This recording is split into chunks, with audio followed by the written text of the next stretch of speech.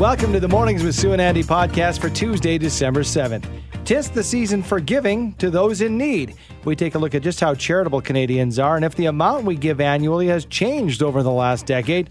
We get the latest findings on the Generosity Index compiled by the Fraser Institute. Then we continue our conversation surrounding giving. We speak with Corey Ibergen, Senior Impact Analyst with Charity Intelligence. It's an organization that measures the impact an individual charity makes in a community. We focus on those charities that make the most of your money right here in Alberta. Next, travel is back, but there's a lot you need to know before you pack your bags for your next trip. We catch up with the travel lady, Leslie Cater, for the latest details on travel restrictions, including the newest testing protocols in place for those leaving and arriving in Canada. And finally, how much do you know about computer coding? It can seem like a foreign language, but help is on the way. This is Canada Learning Code Week, a chance for kids and adults alike to learn more about this important digital science. Are you planning on giving to charity this holiday season? Well, there's a new study from the Fraser Institute just released into how generous Canadians actually are. Joining us with all the details on the study is Jake Fuss, Senior Economist with the Fraser Institute. Hi, Jake. Good morning to you. Good morning. Thanks for having me on. Thanks for joining us. Okay, let's talk about it. You call it the Generosity Index. So tell us a little bit about how it breaks down and how you calculated things. Yeah, so every holiday season, we track the generosity of Canadians. And in this year's study, we found that the percentage of Canadian tax filers donating to charities has reached the lowest point since the year 2000. And we also noticed a continuing trend that the share of income donated by Canadians on their tax forms is declining as well. So this is obviously bad news for the most vulnerable in our society who rely on charitable donations for essential things like food and shelter in particular. Let's break this down because I would think, I guess it's maybe counterintuitive. You feel like, okay, we're further from the beginning of the pandemic. People might be seeing the light at the end of the tunnel, but that's what my senses would tell me. But is this a case that people are more cautious as we're still not out of this yet, Jake? How do we explain this?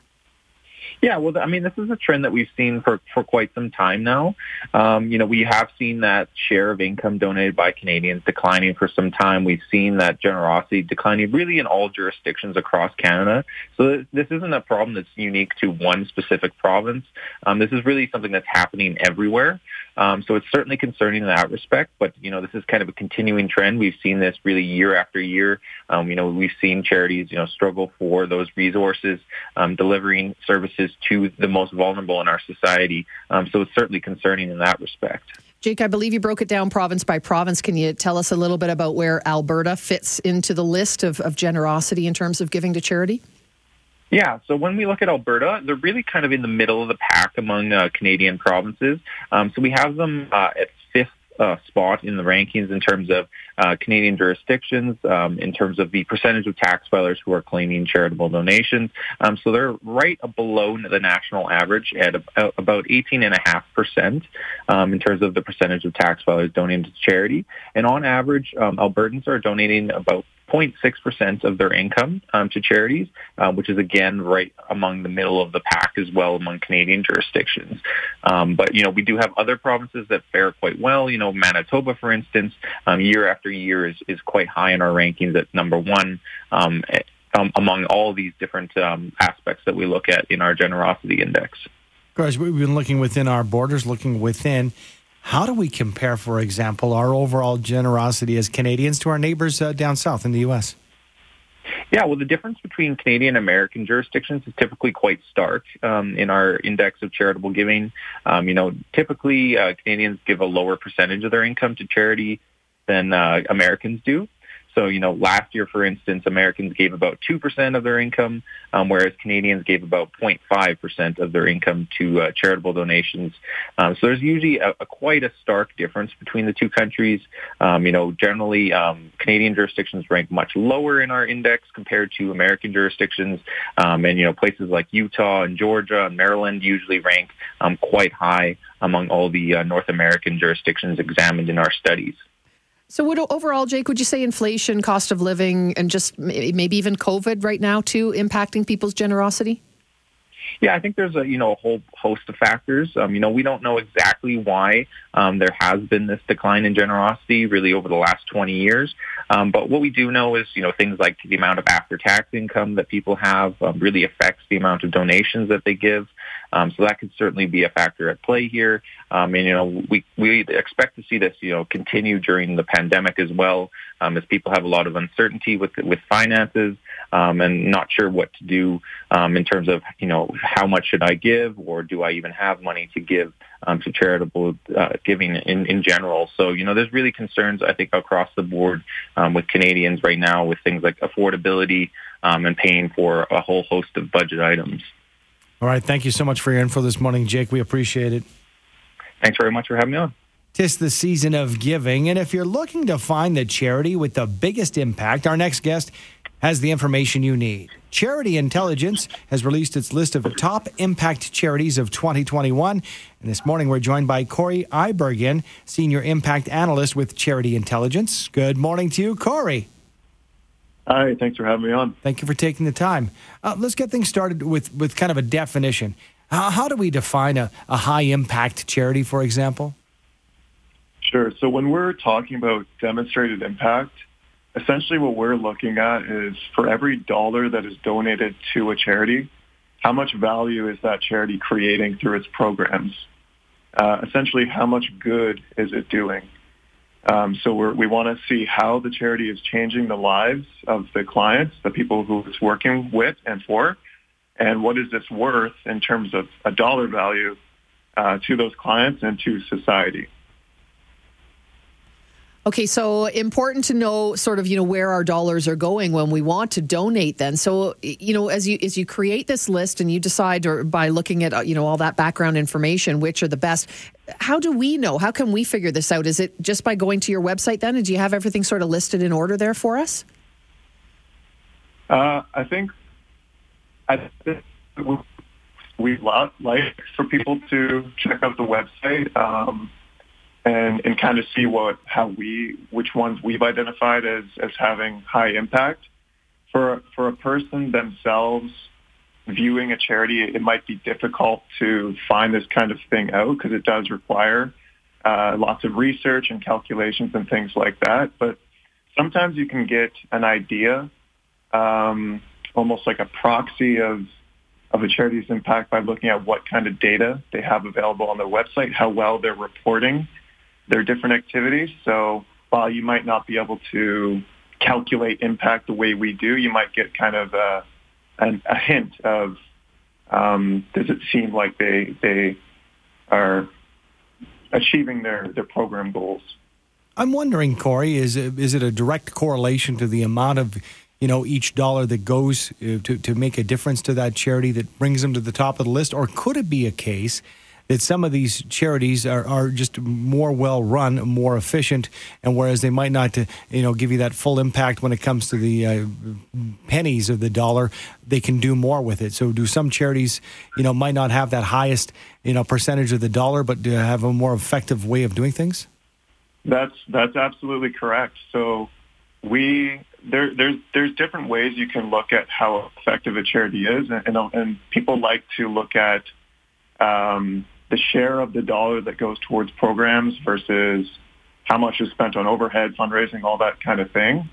With demonstrated impact, we're almost looking at somewhere a different direction than those typical metrics.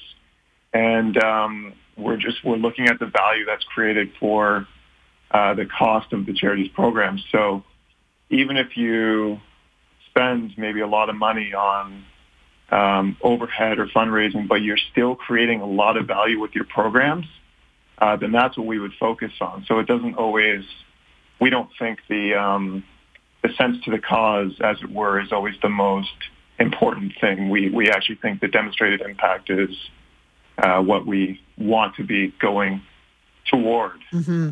So is that what your list is about then? And I see you've got 20 new charities making the Charity Intelligence Top 100 list for the first time. So that's great news. But is that what you're looking at? And is that what we're going to see then when we roll out this list? We'll see the people the organizations, I should say, that are using our dollars to the best of their ability. And I see, by the way, there are a couple of local ones on it for us speaking here in Alberta.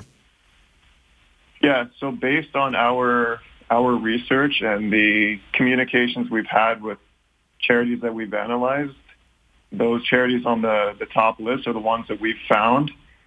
For every dollar that's donated, they create the most value. So in Canada, the average charity creates maybe $1 to $2 of value per dollar donated, where the ones on the top impact list sometimes generate $7 of value for every dollar donated. So that's what we think is the most important piece of information when you're trying to figure out how effective is a charity. Essentially, how much value are they creating with the resources available to them? Let's talk about this in the sense that, we can break down some of these by name, perhaps, in Alberta that give the best bang for the buck, that will make the biggest difference. Can you give us a couple of examples? Yeah, so on the I think for the last couple of years, we've done a top 5 Calgary charities list. And there's been some charities that have made the list both years. This year, Fresh Start Recovery Center, Simon House Recovery Center, Calgary Food Bank, Children's Cottage Society, and Elizabeth Fry Society of Calgary were our top 5. Mm-hmm. So there's actually quite a diverse range of services they offer, which is kind of cool to see. So that it goes to show that there's not just one area of programming that will give you the highest impact. I think going back to your point, sometimes the most efficient management of a charity, that sometimes could correlate with high impact. So we have a food bank here. We have addiction treatment programs. We have a charity that works with families and young kids to prepare young kids for life. So yeah, there's a great range of services here. There sure are. And, give honorable mention, because I also see a couple more: Alberta Animal Rescue Crew Society, which we call ARCS, and Big Brothers Big Sisters of Calgary and area. So we have some wonderful charities doing great work right here in our area. And thank you for providing this list, because it helps us decide where we're going to put our dollars and how impactful they'll be. So thanks so much for joining us, Corey. Appreciate your time. No problem. Thanks again for having me. Corey Ibergen is Senior Impact Analyst with Charity Intelligence, and that website is simply charityintelligence.ca. And hearing what he had to say, how individual your choices are when it comes to the charities you want to give to. It's not a one-size-fits-all. Our dollars don't go as far as they used to, so we're super purposeful, and that's why, and this sounds like a plug, and it is a bit of a plug, at CalgaryChildren'sFoundation.com. Our Pledge Day was on Friday, and we did some great work, partnered with everybody in Calgary who took some time to give $1 or $2, whatever they could, because it's an umbrella, and there's so many. And also our partners at Global TV, which we'll be chronicling, which is the month of giving. And they're lasering in on all 4 weeks in December, a different cause. Exactly. And one of them is the Calgary Food Bank, which is also on that list that Corey just mentioned. So great news. Wonderful organizations here in the city of Calgary and in this province. Great opportunities. Find one that works for you and your family. We are entering one of the busiest travel times of the year, and with new travel restrictions now in place, many people have questions. Joining us now is the travel lady, Leslie Cater, to give us some answers. Good morning to you, Leslie. Hi, good morning, Andrew. Well, yes, what a time it's been. Hopefully, and if people are traveling, hope they have the whiteboard out and the pen handy, because there's a lot we need to know. So what do people know planning this trip when they're coming or going? And these things have changed as recently as yesterday, haven't they? That's right, yes. When they first announced that there was going to be an arrival test in the coming days, and there were no more details than that, I must admit I was quite anxious, because it wasn't clear what was going to happen when passengers landed at Vancouver or Toronto and then had an onward flight to Calgary. So I was really thankful when the update came out. And it really is pretty simple, just the main spots. This is how it's going to run. So you're fully vaxxed. You arrive into a Canadian airport from a non-U.S. destination. You'll be swabbed by a public health nurse or get a take-home test. The traveller must then isolate at home or at the designated quarantine destination, like a hotel, like if they were on vacation here, while they await the results of the test. If they're negative, they can resume a normal life. If positive, they have to stay in quarantine for 14 days. But the most important thing is if the traveler has a connecting flight, they get swabbed or collect a take-home test at their point of first entry into Canada and then continue to their final destination. And the home test, they have to do self-administer while on a video link with a nurse. And they do it through private companies such as DynaLife, Life Labs, or Switch Health. I've used DynaLife myself for all of my tests, and my tests generally come back within 10 to 12 hours. And all costs are covered by the federal government. So, I think this is prudent, what they're doing. And I think it seems quick and easy. A little bit of inconvenience while you wait for the test. But the ultimate inconvenience could be far worse, right? So a minor inconvenience isn't such a big deal. Leslie, I just wanted to touch on something you said. So if we as a Canadian or somebody's coming into the country and this is not their final destination, so they've got just say a stopover in Calgary and then they go from there, they would do the test, they would do the swab here in Calgary before getting on their connecting flight? Yes, that's right. And then they would. And then is there communication at the final stop then? Say they do test negative? Is the left hand going to talk to the right hand is what I'm wondering. Well, I do believe that what they're going to do is they're going to make those tests available to your email address. Okay. So you have a digital copy of that. So it's early days yet. Now, I have a couple of colleagues who've just returned to Canada from Cancun or somewhere in Mexico. And they said it was very quick. They disembarked passengers, 75 people at a time from the plane. They went through, they were still doing the random testing at this stage. She got called aside for the random test. He said it took about half an hour to get that. And then they were on their way and they said, yeah, we'll let you know how the test goes. Still, you've given us some great clarity. People still may have questions, so we'll direct them to the travellady.ca. Talk to a travel agent because there's so many questions during this tumultuous time. Thank you so much for your time this morning, Leslie. Oh, my pleasure, guys. Have a great day. She is the travel lady, Leslie Cater. Technology has become a huge part of our lives, but understanding the language used to create the technology we depend on isn't widely understood. Canada Learning to Code is an organization helping to teach coding to kids and teens. This morning, we're joined by co-founder and CEO of Canada Learning to Code, Melissa Serafodine. Good morning to you, Melissa. Good morning. Well, let's talk about this because I think we've all heard of code, but exactly what is it? It sounds like a different language.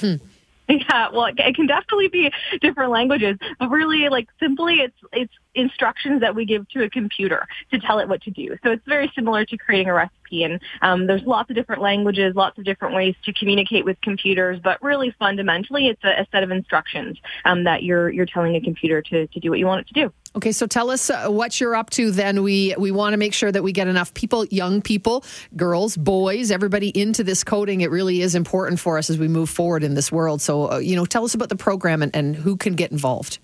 Yeah, well, this week is Canada Learning Code Week, so it's our 5th annual. We've partnered with Shaw, with TikTok, and Amazon Future Engineer to run a Power On Challenge. So this week we're inspiring creativity and imagination in youth by equipping teachers with resources and lesson plans to teach coding. And that's really important because, technology is everywhere. And if the pandemic has highlighted anything, it's definitely that, technology, impacts pretty much everything that we do. And so for us, it's really important that, youth especially understand how this technology works. And then they're not just passive, or even active consumers of technology, but they can go one step further and understand how it's built. So this week is centered around that. We've got tons of resources completely free to inspire kids' imagination with technology. I'm going to send people to CanadaLearningToCode.ca for Canada Learning to Code Week. And which ages are we talking about here, Melissa? Oh, as young as kindergarten, and even younger than that, really. Wow. We have a lot of lessons that are unplugged. So we call them unplugged because you don't need a computer, but you're really focused on teaching those foundational skills like pattern recognition that, you can start at a really young age. So there's definitely something for everybody. Brilliant. Love it. Thanks so much for joining us, Melissa. Appreciate it. Thanks for having me. Melissa Serafodine is co-founder, chief executive officer, Canada Learning Code, and again online, canadalearningcode.ca. Thanks for downloading and listening to the podcast. Don't forget to subscribe, rate, and review for free at Apple Podcast, Google Play, or wherever you find your podcasts. And tune in to Mornings with Sue and Andy from 5:30 to 9 every weekday morning on 770 CHQR.